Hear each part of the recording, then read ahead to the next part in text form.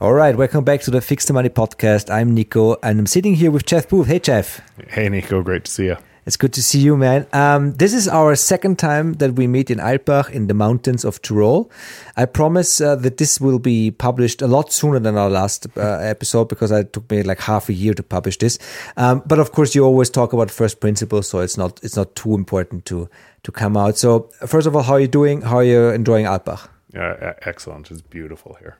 Besides the rain this year. Yeah, the weather. We see the fog. It's very green.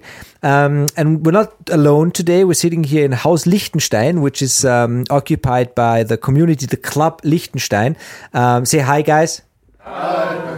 We're doing basically the first Fix the Money podcast live show in its history.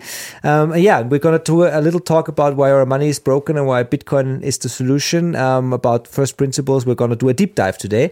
And then we're going to open it up for questions from the audience and just going to have a chat with Jeff, about the past and the future of money.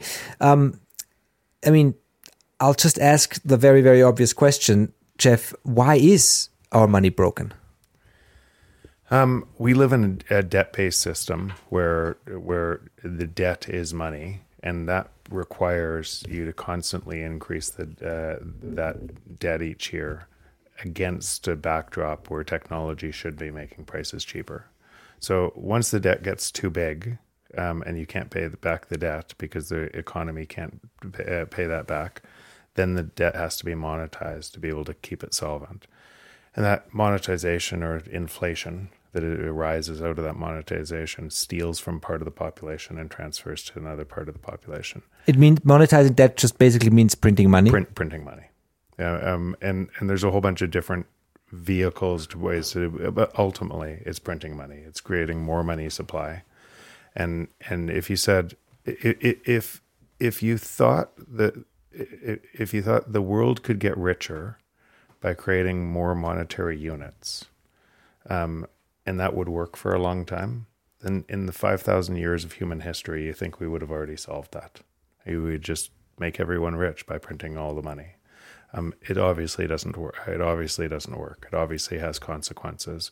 But we're living in a time where people are measuring the system from the system, and they don't see the consequences building. And those consequences are getting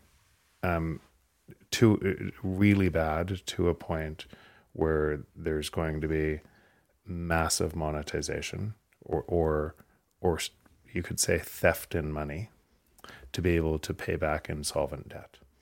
So what would be some of those consequences? What do you see in the world that you think, oh, right, that's because the money is broken? So, and this is where there's so many things, but family structure. Delay of kids, because now by manipulating money, so two parents 50 years ago, one person could work, have a family, and the other person could stay home and look after the family. You can't do that anymore and pay for housing and pay for food. So it's forced people to work harder and harder on a mouse wheel to go faster and faster and faster and spend all their time in work. At the expense of family. That's one impact.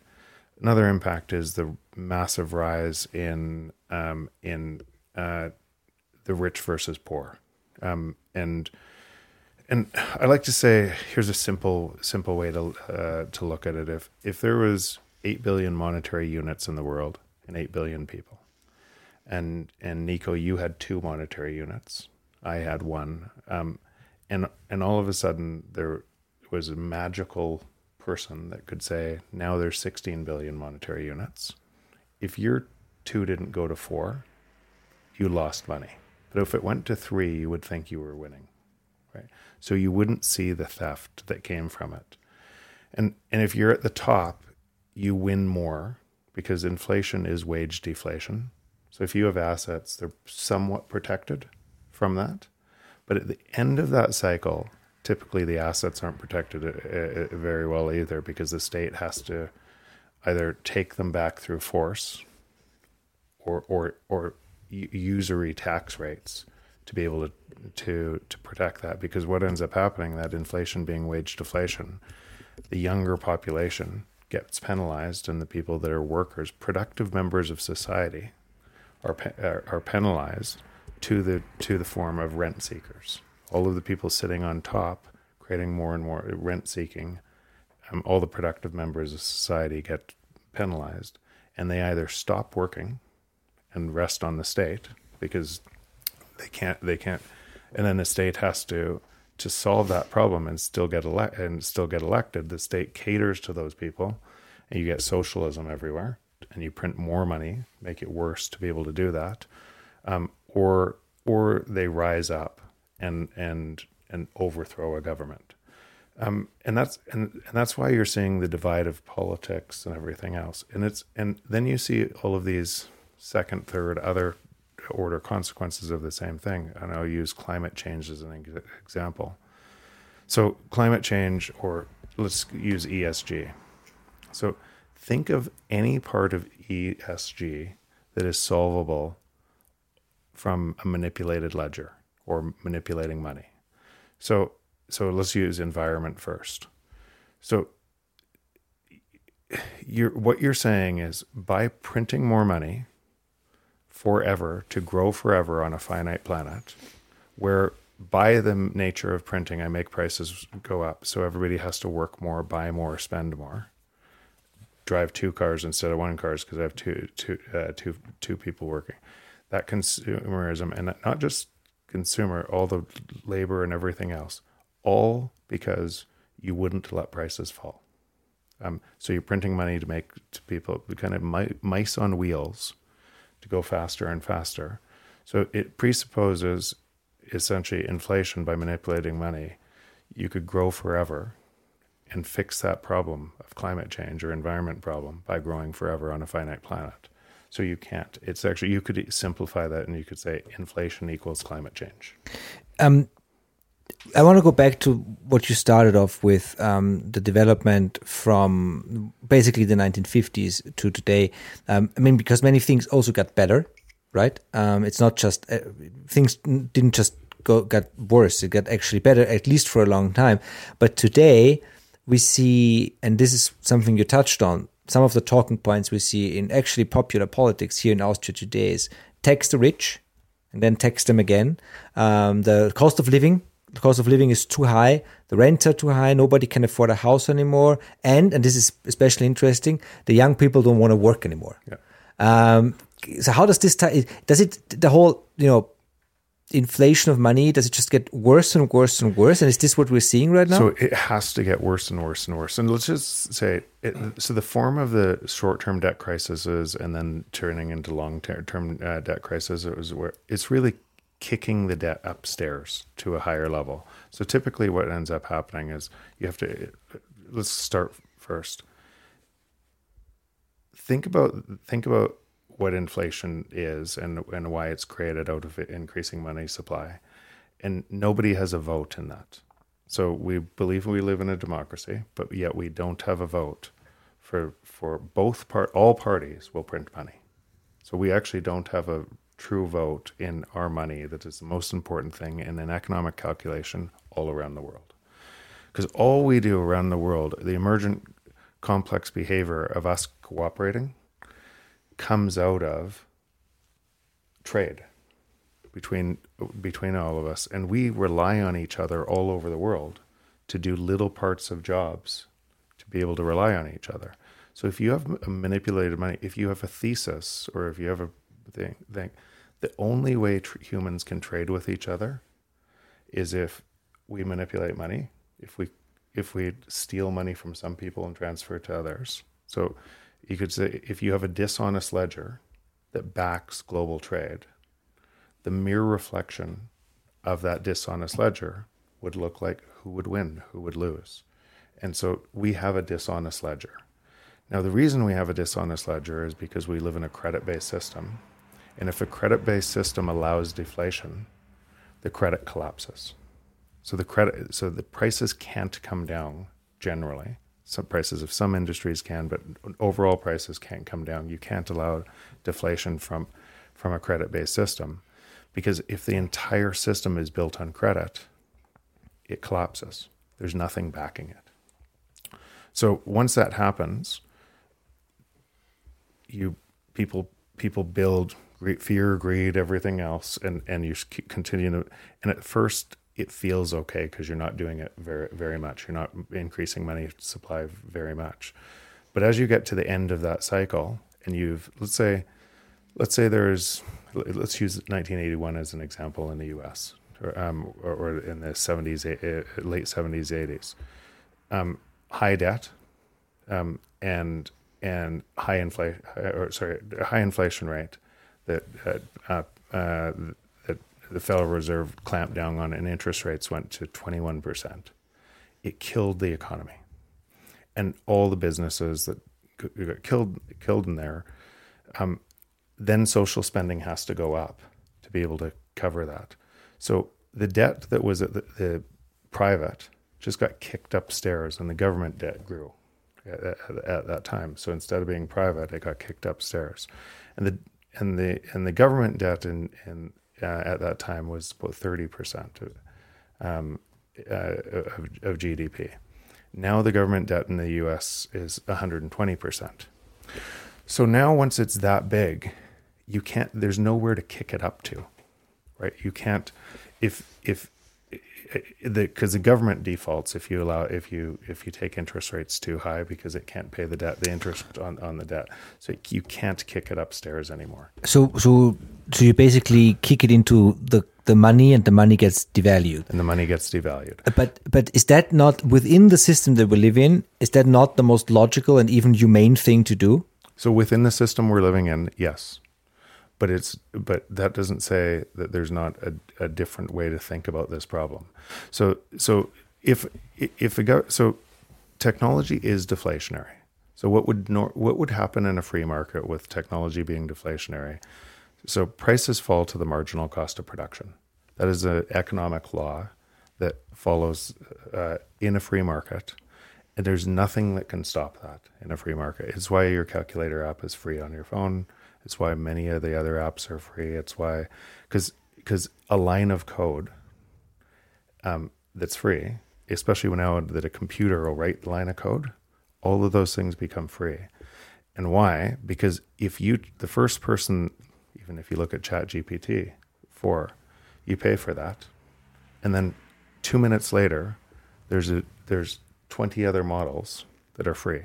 And the market competes to try to drive that down lower and lower and lower.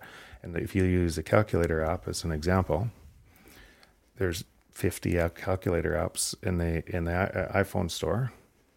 If somebody said, I'm going to create the 51st and I want to raise money to be able to do that, you would laugh them out of the door. Nobody, because we don't pay for that. You'd laugh at them like you would laugh at an entrepreneur coming into this room and say, I'm going to sell you oxygen, right? It's the same thing. As that happens, prices fall to the marginal cost of production because of that competition. And in fact, we gain from that abundance. So that abundance flows to society and we gain from it. So, and then number two, we have exponentially increasing productivity. So if prices fall to the marginal cost of production, and now you have exponentially increasing productivity, that means you should have exponentially falling prices. And the only thing that could measure exponentially falling prices is a stable money supply that you can't manipulate. So something with a fixed money supply, and it would force prices to fall for everybody. In other words, everyone on the planet would get richer every year by the natural free market working and driving prices down. That's what would happen. But in fact, the reason for the exponential rise in debt that we've seen and the exponential rise in manipulation of that debt is actually the technology moving faster. We would have been here a lot sooner without basically the invention of the microchip and the internet. Is that what you're saying? We would have been here later. Well, at the inflection point, we would have been sooner, right? No. So what's happened is the debt has to grow faster, and then the inflation has to offset the deflation. Has to offset the deflation.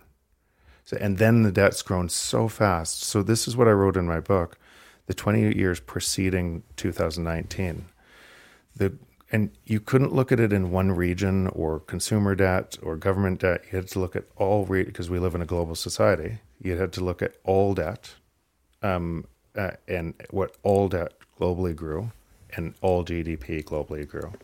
And so in the 20 years preceding, so up to 2019, let's call it 1999 to 2019, we grew debt by $185 trillion. Now, just to put that exclamation mark on that, if you tried to pay that debt back at $1 a second, if you tried to pay back $1 trillion at $1 a second, it would take about 32,000 years. Yet, we didn't add 1 trillion, we added 185 trillion. And the global economy only grew 46 trillion. So $4 of debt for approximately $4 of debt for every $1. And so as that gets worse and worse, it becomes known that there's just no way out of it. You're in a debt trap. You have to keep adding debt at a faster and faster rate.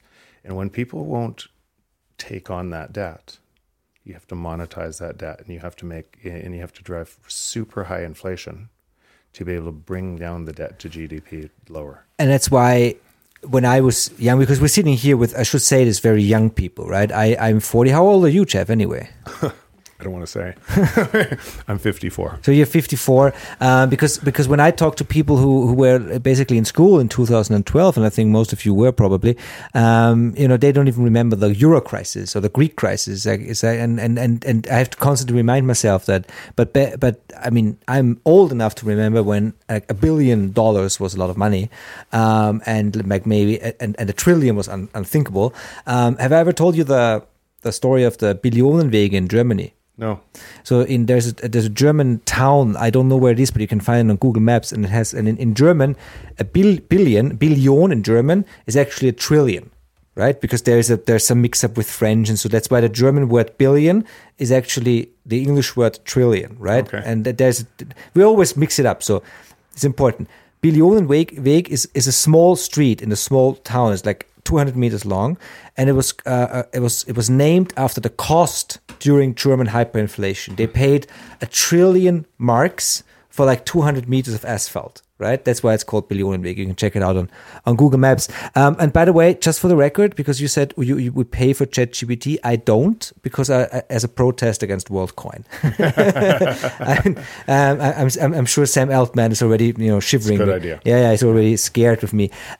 So my question is this: you said in the beginning that we've been here for millennia, and there's the free market has worked long before we had this monetary system of today, and I can find you about 150 economists and very close to here. You can all tell me that what you just said is nonsense. Why did we end up here if it's so for you so obvious that this is reckless and insanity? Well, is it and this is my question: is it because there wasn't an alternative? Is this how we would have ended up always without something like Bitcoin, or is there some other reason? Yeah, let's go into the Bitcoin afterwards. But in the gold is backing currency, and what would normally happen in that? Before I go into that, just remember throughout history, if a currency could be manipulated for some people's gain over other people's loss, it will be. Not it might be, it will be. So if that is allowed to happen, for sure it will happen, and because people. There's so much power in manipulating currency, because you get to tax all of labor, you get to take all of labor into your hands, and it gets worse and worse. So if you're at the top of that, there's a very compelling argument to try to get to the top of that and tax all of labor, because they wouldn't know that that's happening. Why people say 2% inflation? It's just a made up number. It's the same made up number. It's made up because you wouldn't notice if somebody came into your house and stole 2% of your stuff slowly all year long, right? Stuff just disappears out of the basement. I must have lost that. And we don't notice it. So we don't think about it as a regressive tax that we're not voting for because it's hidden and it happens so slowly. And so we're frogs boiling in a pot, and we don't notice it until it has to go up to 3%, 5%, 10%. It's way worse than that because the natural rate of deflation is probably about -5 or about 5% prices per year getting cheaper. So the real theft is way higher than we think. And why do you think the big tech companies that create these monopolies and then remove the labor to be able to use the technology are gaining those monopolies so fast? It's from the same process. And then they get into cahoots with the government to be able to keep that. So that's what that's what this looks like, unfortunately. But it can't. You said, why does it look like that? Gold is backing currency, and then let's say a bank held that gold, and if gold had to be 1-to-1 for your money, there would never be a bank run, because you'd be fully backed. But the bank can make more money because all people don't come back and get their gold at the same time. So they fractionize lend it, and they get less and less gold and more paper gold. And then at some point there's a bank run. And if you were a bank in a free market and your competitor reserved at 50% and you reserved at 20%, you'd make way more money, right? So it's a race to the bottom, and everybody tries to lever in a free market to make more money or to offer higher interest to be able to do it. And then it creates a risk. And then there's a panic. Everybody goes to get their gold and it's not there. And the government has to step in and nationalize that. And then the government has the gold, right? And then a different trading block is more competitive, and they start accumulating gold. And people change the rules because gold gets centralized. And when they change the rules and they break tenets of capitalism with another country, we typically go to war to fix that problem. How does that work? Because it divides your country so much. It's easy for a politician to take advantage of that, to take advantage of the majority that are penalized by that process, by that inflation rate, against the rich. So populist politician jumps in, says, I'm going to take care of it, can't take care of it from the system. So they have to create a bigger enemy outside of the borders to be able to convince a population to go to war that it's not their fault. And so we see this through history, this exact same process going through, largely because gold had to be centralized. And it couldn't trade at the speed of digital networks. I'm asking because there might be, and we're getting to Bitcoin now, but there have been historic examples for stable money, like the florin from Fiorentina for centuries was the main coin, and it's the first chapter in Nick Bhatia's book Layered Money, which I think is brilliant because it's probably the best example for what we talk about with Bitcoin. It was basically privately issued money. Yes, it came from a city-state, but within the context, it was not like we understand money today, and it worked very well. And then there was the gold standard, of course, a global, let's say, hard money standard. But we never really did we see actual price deflation for a long time, like you said, like 5% every year, because that is something that I think many people have very, very hard time wrapping their head around. Yeah, so two different things. Technology is moving exponentially, and it actually always has been. But you've heard me say this before, but if you fold a piece of paper on itself 50 times, you can only fold it 7 times. But if you could fold it 50 times, the piece of paper would be as thick from here to the sun. And that breaks people's brains, because when you ask them the question, they would say it's about 2 inches. But from here to the sun is a lot more than 2 inches. But the same thing in an exponential trend. As you get further down the curve, the steps are bigger. So if you compare where we are in technology right now, or to compare just not technology broadly, let's compare just Moore's law, then we're on fold 34 going to 35. And so why you see the speed up of technology changes, right? And what's happening is that you can't keep up to it. And it's all over the place. Where artificial intelligence is going to merge with robots soon enough. And it's coming at us at a speed we can't almost comprehend. That process is deflationary at a rate that we can't comprehend either, because we're not used to that deflationary rate. We're used to, in where you're talking about, it wouldn't have been 5% deflation. It would have been 0.1%. Okay. Because technology so basically was moving stability, so much basically like actual price stability, not like Lagarde's price stability, but like actual price stability. Exactly. And so the great deflation in the U.S. too, in the late 1800s, where the middle class is getting richer and richer and richer through deflation, which kind of forms the U.S. Example, because you had such wealth, such broad wealth. It was a very wealthy time in the States, and that was on a hard money standard. There was in the late 1800s, so that would have been ended by the introduction of the Federal Reserve, basically. Right.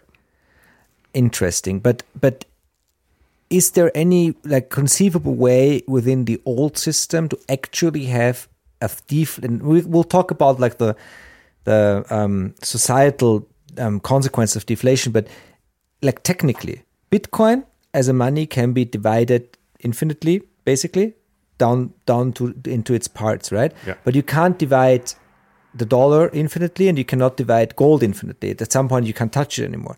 So is that an innovation that Bitcoin is bringing, that we can actually now build a deflationary system that could work long into the future? Yeah, and when I think about a deflationary system, all it is a neutral reserve asset. Maybe the best way to describe it is there's so many different ways to describe it, because it's almost a prism. It's the rabbit hole is very deep on Bitcoin, but what I prefer is it's an honest ledger. And I ask myself, why is there so much consternation in the world for an open and honest ledger? Like, wouldn't we want that? And what does it say about society, the way society is formed, and the way the rules are built, when people are totally against Bitcoin because they want to have a dishonest ledger? Fix the Money is brought to you by 21 Bitcoin, the easy way to buy, sell, save, and send Bitcoin. 21 Bitcoin is a Bitcoin-only app, not an exchange. There's no distractions. There's an individual savings plan, very low fees, first-class personal support, and a German bank account. Based in the Austrian Alps, it's available now throughout Europe. Download now using the code FIXTHEMONEY to get up to 20% off your fees over there on 21bitcoin.app. Not your keys, not your coins. You need a hardware wallet signing device. Check out the Bitbox O2. Swiss-made, secure, beautiful, open source, Tor support, Bitcoin only, and an all-around outstanding product. Use the code FIXTHEMONEY on shiftcrypto.ch to get 5% off. That's the Bitbox O2. Fix the money. Well, is it a consequence of the broken monetary system? Because we've talked about this, and you see this in all kinds of fields. Like whenever you have an expert, they don't want to fix the problem they're talking about. They just want to keep on talking about the problem because that's what pays them money, right? Yeah, but it's not just that. If you're an expert in a field, most of the things you see don't mean anything. Right? Most of the things you see they don't mean anything. So it's easy to have blindness to something that actually does change the rules, because your entire being is on top of that expert bias that is your identity. And so something that changes all the rules that you've set out and you've created your career on, typically you're blind to it. But I do understand, because in a lot of cases, let's say in a business, a CEO in a business, most of the stuff they see won't work. So it's easy to tune out the stuff that is very different that would work too in favor of, or put it off. I'm going to wait until, and typically until it's too late. Like they use Kodak as the Kodak example, right? Steve Sasson twice went to the executives at Kodak to try to get them to they invented the digital camera, yet they went to the business because of the digital camera, because they tried to protect their film business. So that's pretty normal. And Schumpeter talked about that. That's creative destruction. That's how the markets work. Do we still have that, or is in the end times of fiat, when everything gets bailed out, is creative destruction also not possible anymore? Yeah, it fails. So what ends up happening today? So if you knew the rules of capitalism aren't actually rules of capitalism anymore, the rules of crony capitalism, then what you would want to do is you'd want to get really big and be a key piece of that, because if you get really big and you're too big to fail, the government has to bail you out, to socialize those losses. Essentially, you're heads you win, tails you win. Mm-hmm. Right?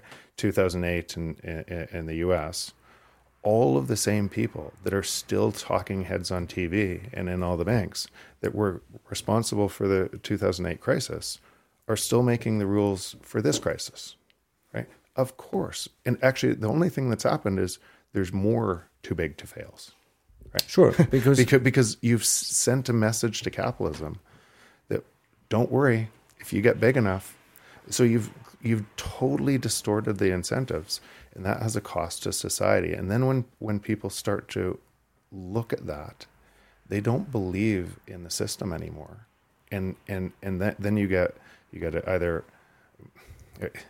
Monopoly is a really good example to use this, right? You go around the board and in that game, if you're lucky, you land on the right squares, you collect houses, people land on those houses, you get rents, and eventually the game ends, or it gets kicked over because people get so mad. The game ends and it starts again, everybody gets to play. But what if the game kept going around and around and around, and all of the people going past go the $200 didn't get them around the table, but the people that owned the houses said, here, let's give them 300. And then the house values just went higher. Yeah. Right. And then they couldn't get around the board again, and they got madder and madder.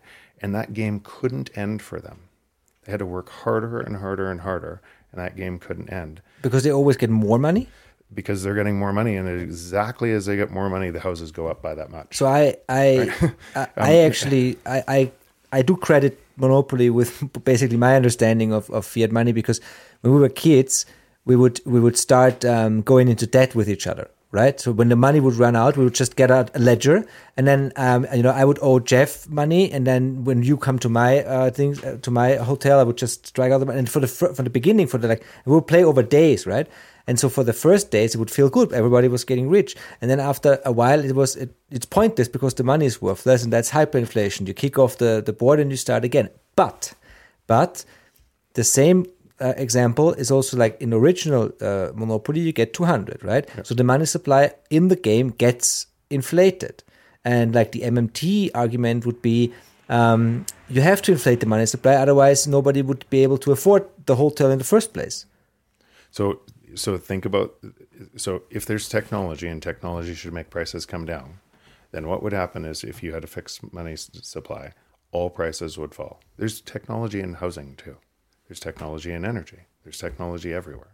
And so you would have a different rate of falling. And so if you think only computers fall and only digital things that are digitized fall, then you're missing the broader scope of where technology is going. We are going to put artificial intelligence in robotics, and those things are going to do all of the other things in the next 10 years that we take for granted that aren't completely automated. But to say that there isn't technology in energy storage, and energy distribution, there's technology everywhere. Use an egg as an example. Should it cost more for an egg now than it did 50 years ago? It's ludicrous.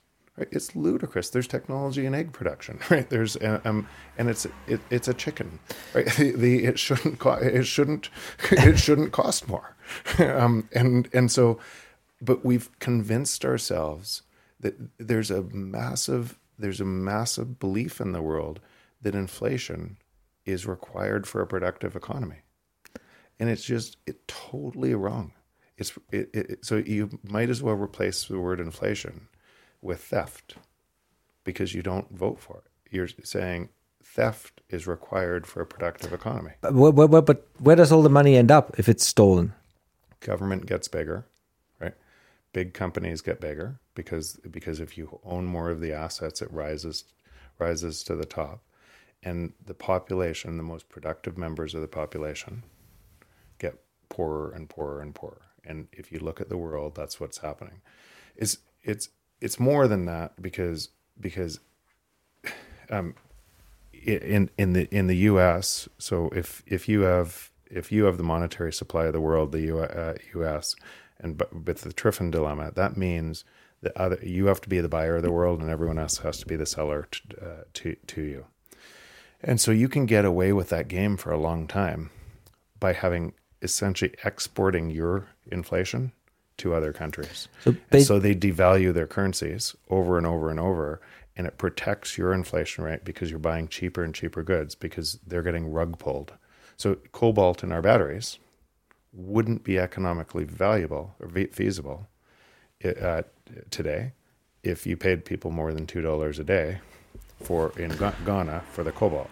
And so, but that's a structure that say today the West takes advantage of, and the IMF comes in and says, we'll save the day and we'll give you a loan to be able to revalue your currency, but you have to revalue your currency down, make everyone poorer, all of those savings destroyed in an instant to be able to get the loan, to be able to keep the system in check. That's the way it works today.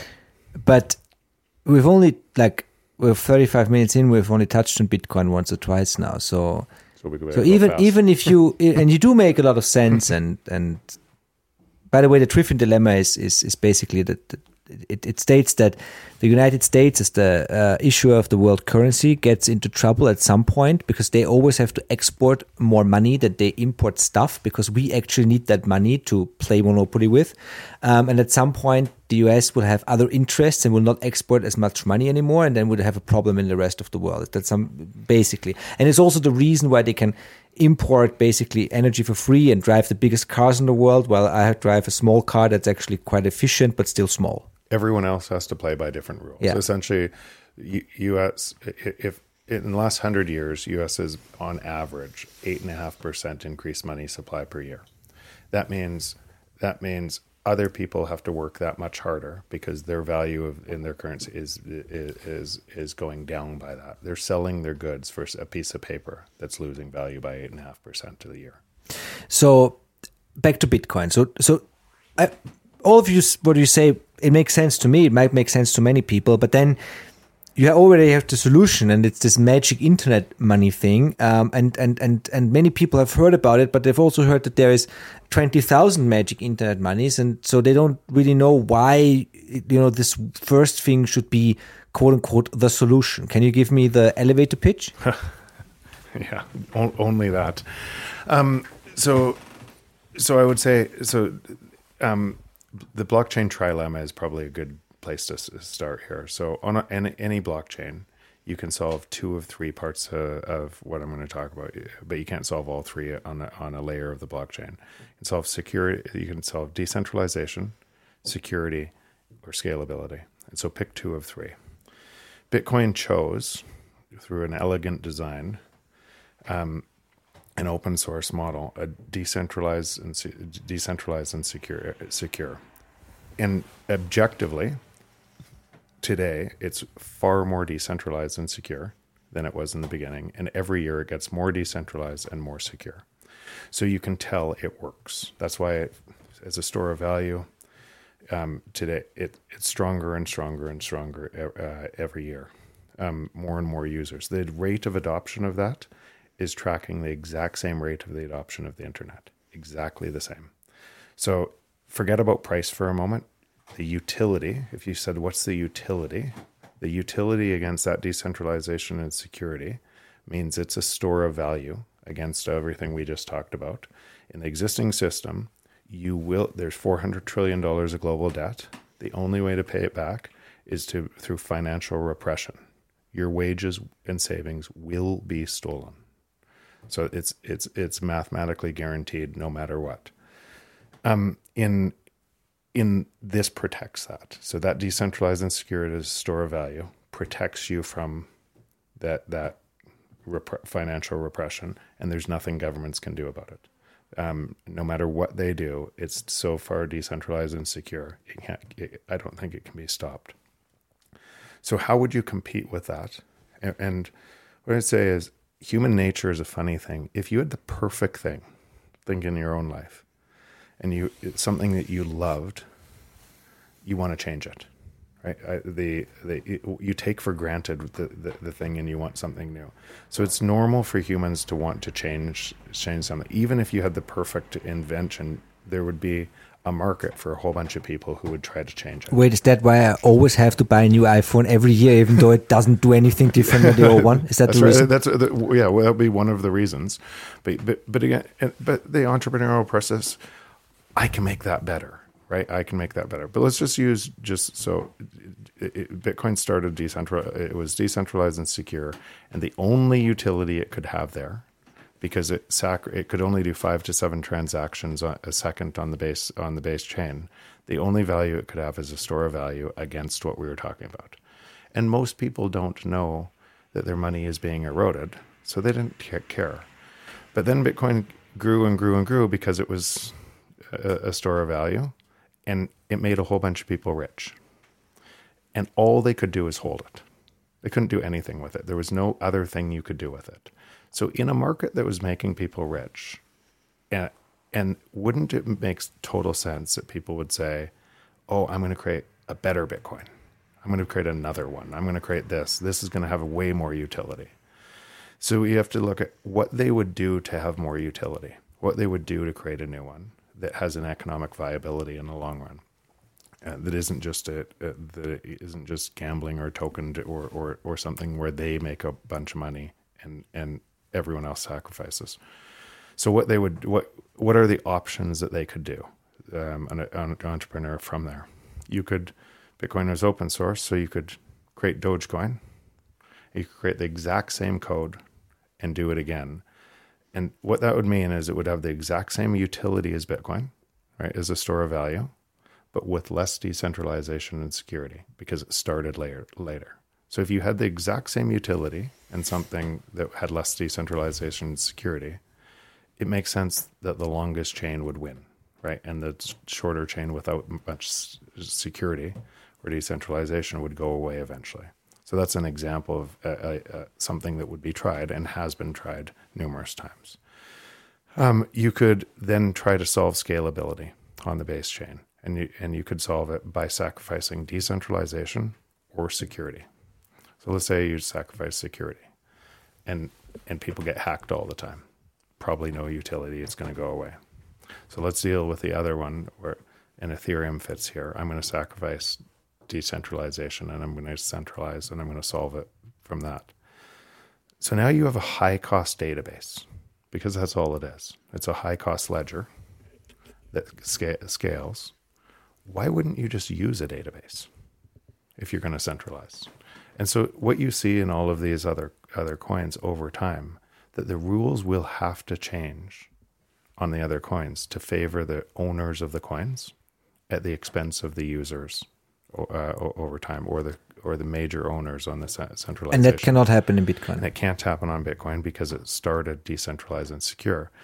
And then what ends up happening is it's better to look at Bitcoin through protocol development, similar to the internet developing, TCP/IP, and then different layers until you got to HTTP to be able to build the internet. And what ends up happening is a software or a technology layer like that has to ossify before the next layer can be built. So it can't do anything else. It has to choose something and do that very well, that narrow use case really well. And then once that's stable, then the next layer can be built on that does a different thing with different trade-offs. And the narrow use case for Bitcoin would be store of value. Store of value. And And this is what we're seeing, but it's still very speculative. So if you measure Bitcoin over the last 14, 15 years, it's been a store of value. And if you measure all prices in Bitcoin to what I just said would happen, prices follow the marginal cost of production. We have exponentially increasing productivity. That means prices should be falling. If you measure that equation from Bitcoin, you'll see prices are falling. So I have two more questions, and then we'll open up for questions and dialogue with our very cherished audience. The first question would be: you talked about a fixed money supply. So why is Bitcoin's money supply fixed? I mean, in a technical way, why do we know that it cannot be expanded? And the second thing is this? And I think it is, but is this not actually new? Has there ever been a money in human history that was actually like verifiably fixed? No, there's never been money that's been fixed. So we know from the open source code and how the block rewards come into Bitcoin and the mining takes place in Bitcoin. The last Bitcoin will be mined in 2140 or approximately 2140 on a decreasing scale every 4 years. So that's all fixed rules that nodes control. In those fixed rules, there won't be over 21 million Bitcoin. That 21 million Bitcoin is divisible. Each Bitcoin is divisible by 100 million sats. So satoshis. Right. So that's units of it's almost a cent of Bitcoin, but individual units underneath that Bitcoin. And so it gives lots of flexibility in that monetary unit without increasing the money supply. So what that means is prices in that money supply will trend lower and lower all the time. And what that means is if you're a holder of Bitcoin, then and why this is so hard to see is we measure our world in the currency. We measure the system by the system that is a false ledger. And we measure every other price and every other human action by that false ledger as well. So we think Bitcoin price is going up with volatility. What's actually happening, it's the inverse of what's happening in the money supply. Prices are coming down with volatility against Bitcoin. And so if you, depending on what monetary unit you're going to measure Bitcoin in, like if you measured it in Argentina today, and you're measuring it from the Argentina currency, Bitcoin's heading all-time highs. But if you're measuring it from Bitcoin, all your prices are falling. It's not going up each year. All your prices are falling against it because it's a stable money supply. So last question, Jeff. If Bitcoin, if all the problems, or like 90% of the problems in the world that we see today, especially the big ones, are related to the monetary system. And if Bitcoin is literally the solution by you fix the money by fixing the money, it's actually quite clever. Why do you have to sit here and convince people? Shouldn't it be obvious to everybody immediately? You would think so, but I don't think. I think when inflation is low, and people, their life is it's okay. They don't measure the debt underneath that. They don't look at the economic system and how it's run. They don't question. They just, it's okay. That 2%, it's okay. I have a decent life. And they also don't look outside at the externalities that causes around the world and what's created. Their life is okay. It's not until that we get to the end of that cycle where the inflation rate has to go way up, where people start to realize Bitcoin doesn't care. Like, it literally doesn't care about all of this. Every 10 minutes, there's a new block, and it's just an honest ledger. So I just come back to this. Every person on the planet has a choice. That, are you going to move onto the honest ledger, or are you going to stay on the dishonest one? And if you stay on the dishonest one and you defend the dishonest one, you should also look around at the things you're probably complaining about and say, do I have a right to complain about them? Because I'm a part of a dishonest ledger and I'm advocating through my actions on a dishonest ledger. And so for myself, that's actually why I moved so much of my time into this. And it's hard to today you have to explain it because we're in this transition. We're early in this transition. Tomorrow, a couple of years from now, just like the internet, there's going to be so many use cases on top of the honest ledger that people are going to be building products that deliver value to people that they won't even think about it. They'll just move their time to the honest ledger because that's where the value creation is. Well, here's a fun fact, Jeff, and I swear this is not staged.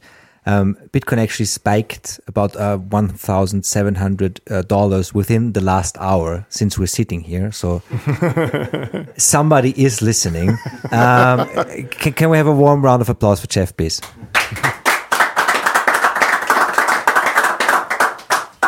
All right, this is part 2. We are doing dialogues and questions with people from the audience, from the Liechtensteiner. Hi, what's your name and what's your question? Hi, my name is George, and thank you, Jeff, that you're here again. We met last year in Albach. My question is, the whole inflation, money printing, there is the point of no return, as you said, 120% of the GDP. But how long, how many days, how many years could this be possible again? I can't tell you that, and that's why if anybody's telling you what Bitcoin will go up to tomorrow, when this is going to happen, then I would tune them out. If they're trying to pick the exact timing. An economy works like the human body works. It works like chaos theory instead of the one thing. Have you ever heard butterfly flaps its wings, creates a hurricane somewhere else? That's how the economy works. And so many little things feed up and to create big movements. And then those movements can break all of a sudden. And that break could take, there's so many different, Japan could break. China is breaking into deflation right now. Yesterday, China demanded the big Chinese state-owned companies buy stocks. Demanded yesterday. So and why? Because China has about 350% debt to GDP. It's in way worse shape. And so as interest rates go up, and they have 20-something% youth unemployment, and 25% of their economy is housing, and then all the financialization of that housing, where all of the people think they're rich because you had a debt bubble that created this massive rise in house prices, and all of the different services, investment companies around chased into that bubble, and now that bubble is going the other way, and so that money is destroyed. It's gone. And so how do you reflate that bubble? The amount of money that you have to make up is so staggering to be able to reflate that bubble. Is it possible? Yes. But that's just one event that could trigger a cascade over here. And the cascade will come. I just can't tell you when. And then what do people do when that cascade comes? If one day the government said, okay, it's okay, we're going to steal essentially 50% tomorrow of all your savings, and we're going to drive 50% inflation this year to get the debt to GDP, there would be a huge outpouring of people be marching on the streets, and then they would go, okay, we're back, and they get rug pulled again later, right? Because why do we know that? Because we see it in Lebanon, we see it in Argentina, and those same people that just 10 years ago had all their savings stolen and then thought they were winning again, got all their savings stolen again. And so if they can't see it, and they haven't, and if they're just not 100% Bitcoiners there, then why would we believe that would happen here? So I think most people, there's going to be a lot of people that are going to get really hurt. It's going to create a whole bunch of pain. I think the world gets more and more dangerous in that time because people will turn against each other in that time, both in countries and between countries. And And the faster people understand Bitcoin, they're protected from that. They're outside of that system. But I can't tell you a time. So rug pull is actually something that we got out of the world. Like, it's a new word that we got out of the world of crypto. Is basically when you get the rug pulled out of your feet, and it happens in the fiat system too. I did some research. So the spike in Bitcoin that I was just seeing was because Grayscale won its case against the SEC. I don't know if you are familiar with the case. Yeah. So, But that also means that the BlackRock ETF will probably be approved next week. Next week. So I think it's next week. Yeah, So we're sitting here at the end of August, and now I'm really under pressure to publish this real soon. Yeah. So that's probably why, because they would have had to be based on that case. They would have had to. I think they would have had to delay the ruling for BlackRock. Do you all know about the BlackRock thing? So it's like basically the world's biggest asset manager. What do they have? Like what, 10, 12, 20 trillion?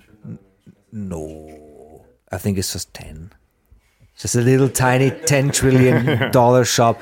So the biggest asset manager in the world, they want to file. They filed for Bitcoin ETF, and we did talk to bankers here and economists and politicians, and they don't seem to be very phased, which I think is weird. Do you have a theory? Because I look at the demand that will come into Bitcoin for BlackRock, but what I also, as a media person, what I see is more the change of narrative that will bring.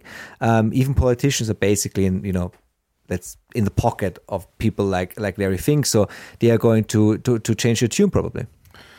Yeah, this is becoming so. It used to be if you were an asset manager, you just went around along with what the crowd did, because then you were safe inside your and so I know some of the largest asset managers, and many of them were Bitcoiners, and they have been Bitcoiners for a while privately themselves.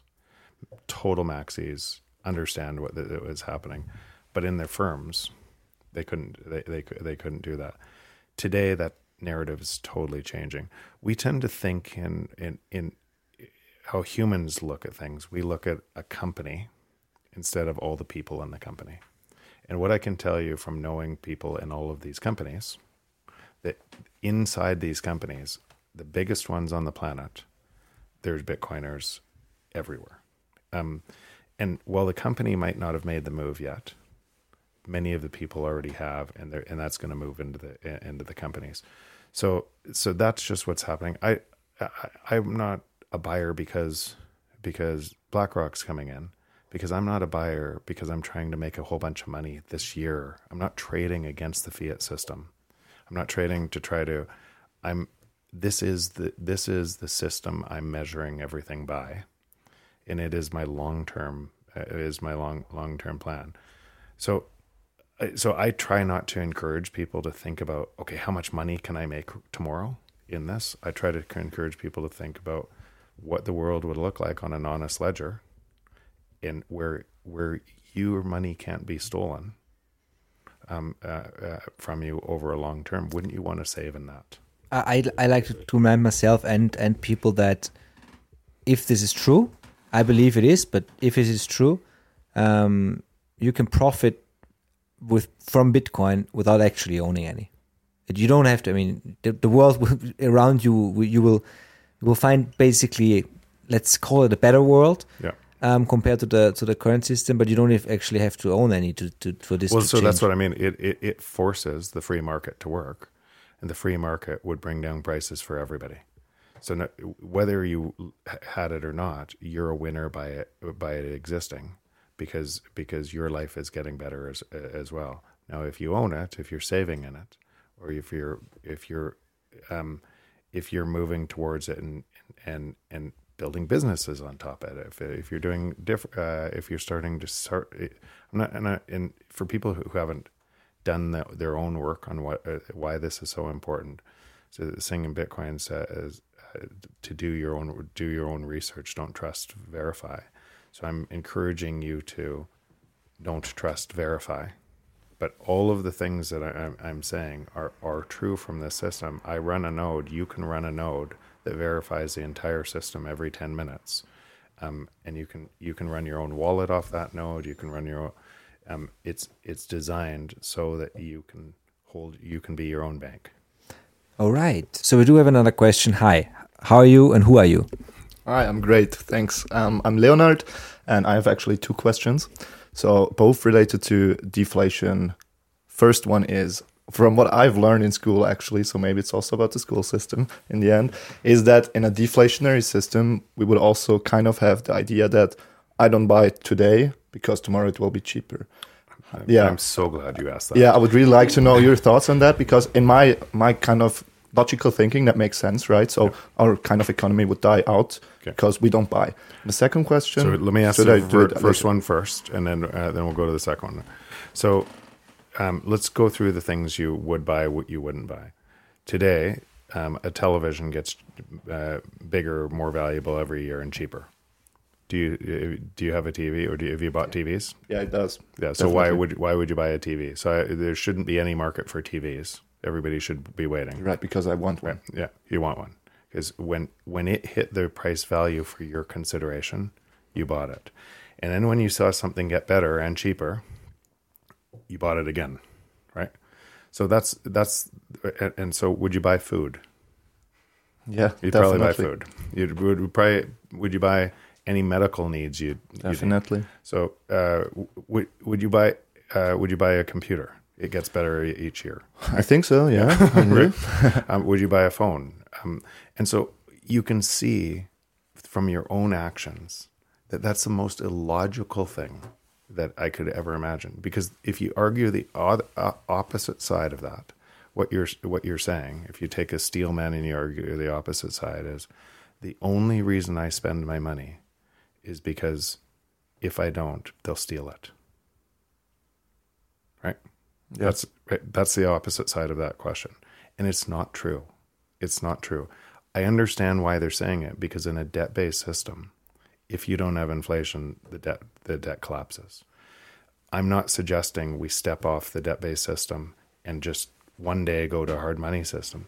That's why you need a transmission mechanism like Bitcoin that reprices the system over time. And that's what's happening. It's funny because we're at the same time we complain about people buying stuff that they don't need and wasting resources and buying, another pair of shoes, another T-shirt they don't actually need. And then we're afraid of people not buying stuff because their money gets worth more. And then when we go to the supermarket, everybody looks for the cheaper price, right? But the economists tell us that we should be looking for the more expensive price. So, very abstract. But one other example is billionaires, right? If I'm a billionaire and I leave my money in my company and I leave it invested in the market, it grows, right? I have good investment. It grows, right? But I still buy a yacht because I like a yacht, right? So I think, like Jeff said, the part of the economy that's only run on stuff we don't need, and we just buy because there's good marketing or because the money is worthless anyway, yeah, that part is in danger. But that doesn't mean that there isn't a strong economy beneath that. That would be my argument. But you had another question.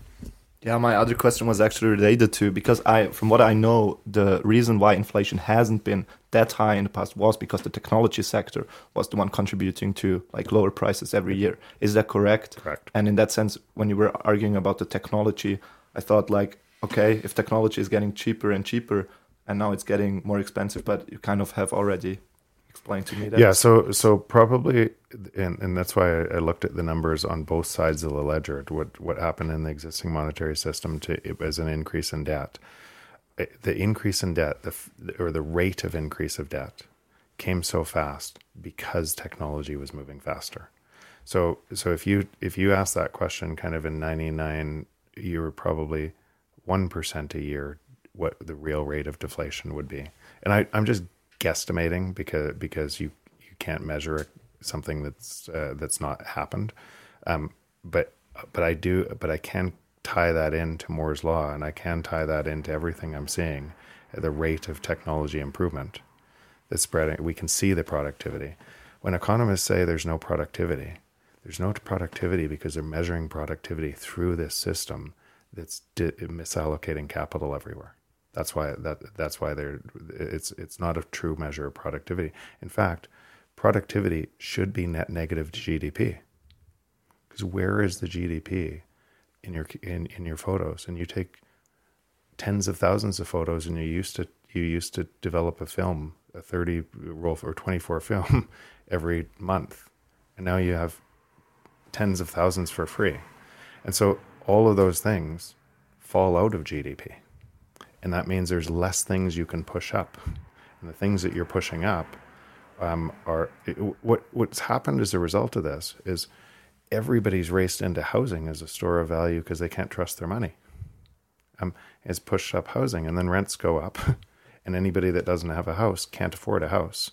And they get trapped out of the system, and they get poorer and poorer and poorer. And that's why what I said, and then what the government does is it expands social programs to solve all of those other people because this is going to sound, it gets worse. You would tell yourself that that I have to protect those people that can't protect themselves when you created the problem for those people from stealing their money. That's what's happened. Thank you. All right, perfect. Next question. A lot of people do. How are you? Who are you? And what do you want to know? Well, after several days in Alpbach, I'm already a little tired. But anyhow, I'm Nikki, and my question is, I see your arguments for Bitcoin.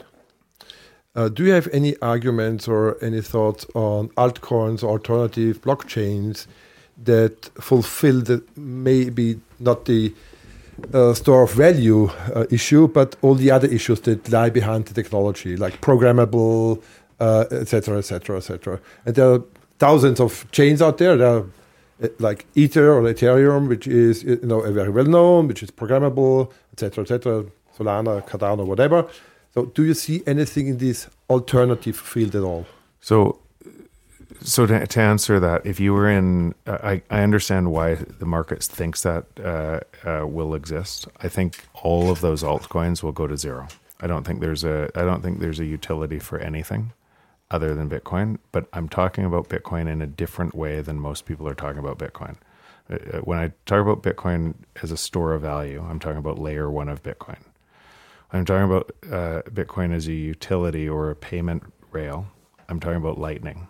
And Lightning is a layer above Bitcoin that takes advantage of the decentralization and security, but sacrifices a little bit of centralization to speed up. But every 10 minutes, it comes back down to Bitcoin. So if that's the case, you don't need an alternative chain that compromises centralization. You have way faster. You take advantage of everything built on the base to build another layer on top without the risk. So and I'm seeing this because I have venture capital company in this space. I'm seeing a rush of talent back on top of Bitcoin because now you can build on top of it in different layers, and those different layers. On top of that, there's a protocol or another kind of layer 2.5 called Fediment that virtually anything that you could build in a different blockchain could be solved on that. Virtually anything. Fediment. But why should it be solved on Bitcoin and not on that? Is it because Bitcoin is more secure? Is it because of the economics? What's the because you can still try and solve the problem somewhere else? So the economic. I mean, I don't think so, but yeah. So it's two things.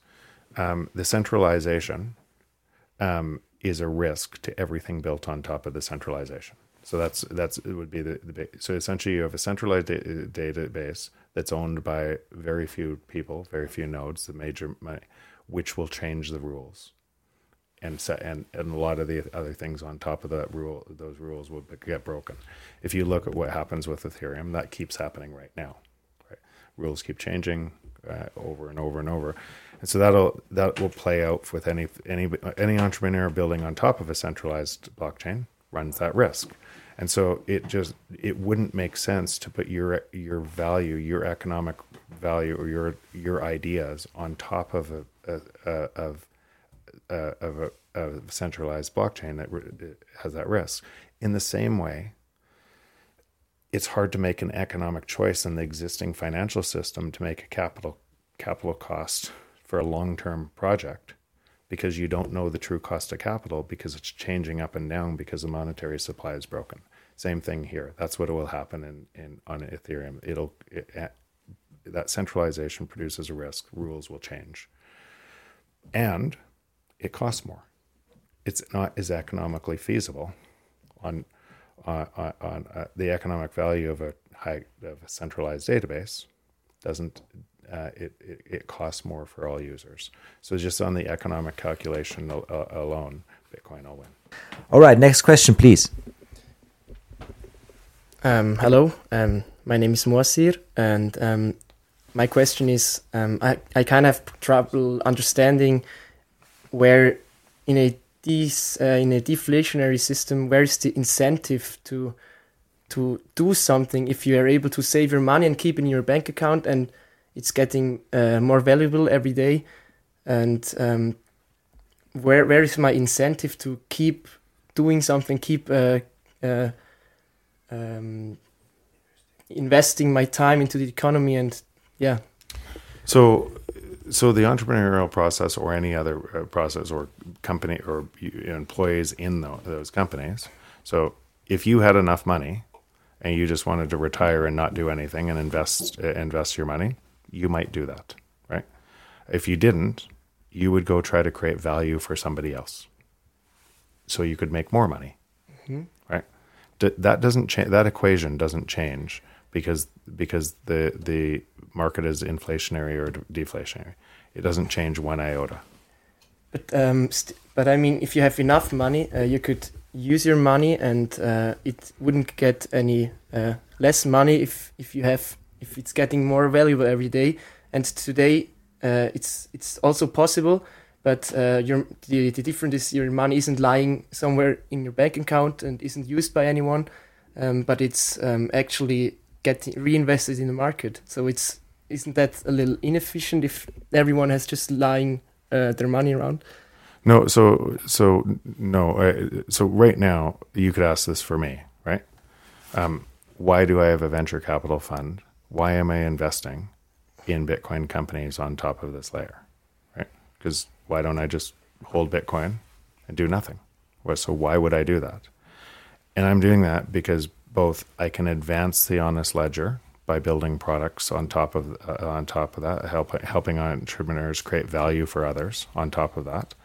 But more importantly, or as importantly, I think I can beat the rate of return of Bitcoin by doing that. So I'm not measuring in fiat currency, but the same reason you would invest dollars in fiat currency, right? You'd invest in a company is you think you can beat the inflation rate by investing in that company. And the same reason that you're working at a company is you think you can beat the inflation rate. The truth is, in working in a company, you won't be able to beat the inflation rate. And most investors are failing at beating the inflation rate. But some investors beat the inflation rate, or for short periods of time. And the same economic calculation that exists in the fiat world exists here. I'm making this investment because I think I can beat the rate of return of Bitcoin. By creating, today you can buy Bitcoin from an exchange, mine Bitcoin, or buy from somebody who's mined Bitcoin, or buy from. I think by creating value in Bitcoin, you can actually create business value. You can create more. You can capture more of Bitcoin by creating value in Bitcoin, and that's a way to beat the return in Bitcoin. Okay, thank you. You bet. Okay, we have one more question, please. Do what we call in German fliegender Wechsel, a flying change. Hi there, my name is Alexander. You mentioned before the possibility of being your own bank. The key word, not your keys, not your coins. Is there a business model to satisfy these security concerns whilst being customer friendly, easy to use for non-techies? Yeah, and there's definitely a business. There's lots of different business opportunities there. And in fact, today, and part of the reason that is advancing, why Bitcoin is growing at the same rate as the internet, is because it's easier to use now than it was 5 years ago. So now with multi-sig and different ways of holding your own keys, it's a lot safer than it would be before, and people are learning that. But it's still, for the average person, I think what happens is today we trust an institution more than we trust ourselves. And even if we know that institution, if we put our money there, it's losing money, we still trust them. Right. And it's such a bias because we trust others holding our money rather than ourselves. So just that alone is going to be hard for people to understand. And so that takes understanding how easy this is. But there is business opportunity for entrepreneurs to come in to build solutions that maybe sacrifice some trust, but do it in a different way to be able to onboard way more people. And Fediment or Fedi is actually a good example of that. What they do is they're now it's not out until the end of the year, but what they do is they use the shared custody model on Bitcoin, the multi-sig model on Bitcoin, and essentially I could create my family foundation, 3 of 5, and 3 of 5 people could hold my keys in on a digital plan, and then if I lost my Bitcoin, my family could reinstate it. Right. Okay. So when you now it does sacrifice not your keys, not your coin, because now you're trusting 3 of 5 people, and you could say 3 of 5 of my family could collude against me and take the money, but it puts a different it does it in a trust minimized way. Right. So my family isn't going to rug pull me, I hope. So you can now have thousands, hundreds of thousands, millions of federations. And if I got a hint that the federation I was in wasn't a good federation, I can move my money instantly to another, or to my own, or to my self-custody. So what I think how that will play out is it'll be a massive ability to scale Bitcoin, because it'll do that. And I think how it'll play out is people will hold more money in smaller federations where they really know the people really well, and they'll hold a little bit of money in federations that are bigger. And so I think that's one way to scale Bitcoin in a way that essentially moves all the complexity to the background and allows people to use this easier. Might it be a philosophical or a societal problem that we don't trust ourselves anymore, and we always rely on institutions? Yeah. Because so you forgot your password. You basically can't do anything which is not reversible by some kind of institution. Yeah, but if you think about that, the risk is still there, and the risk is actually there in a greater way as those get centralized. I'll use passwords as an example. So one of the things, because of where AI is going and technology is going, is when the marginal cost of production is 0, it means I could create billions of scam bots tomorrow, all personalized, that might look exactly like you with your voice, to trick the bank, right? And those could be, that could be going to your family, that could be going to your bank. If you think the content farms trying to get you to pay money to a prince in Africa are bad today, and those work, think about what that does for 0 cost. Because the cost, and so it just opens up these attack vectors. But Bitcoin is behind this wall of energy and that security and wall of energy. So and behind these private keys. So things that are inside of that system are also protected from all of that, because they're protected from that. So if you use this example in Fedi as an example, I suspect somebody is going to build an app in Fediment that is a password protector. But the password protector would be inside your federation, and that might be a family federation that held all your passwords that could be unhackable because it wasn't on any centralized server. It wasn't inside the existing system. So I think some of these things are so critical in the world we're moving to be able to provide something that is that you can't get attacked.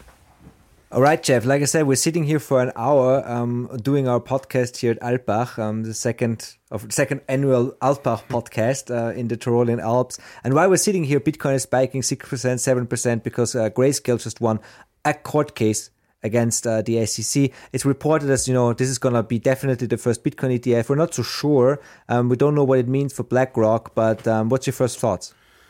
My first thoughts are a wall of money is coming to Bitcoin. Right, we can see BlackRock, we can see Fidelity, we can see all of the different companies moving to ETFs because consumers are demanding it. So we can see, and I can see through a lot of the different things how many people inside these companies are Bitcoin maxis and understand where the world's going, and the momentum is accelerating. So whether the BlackRock ETF comes before the end of the year, or just after the end of the year, 6 months into next year, it's coming. So I wouldn't be in the existing fiat system, having my money being devalued every year, when I could front run BlackRock. That is a good answer. Well, Jeff, thank you very much. Until next time. Thanks. Thank you.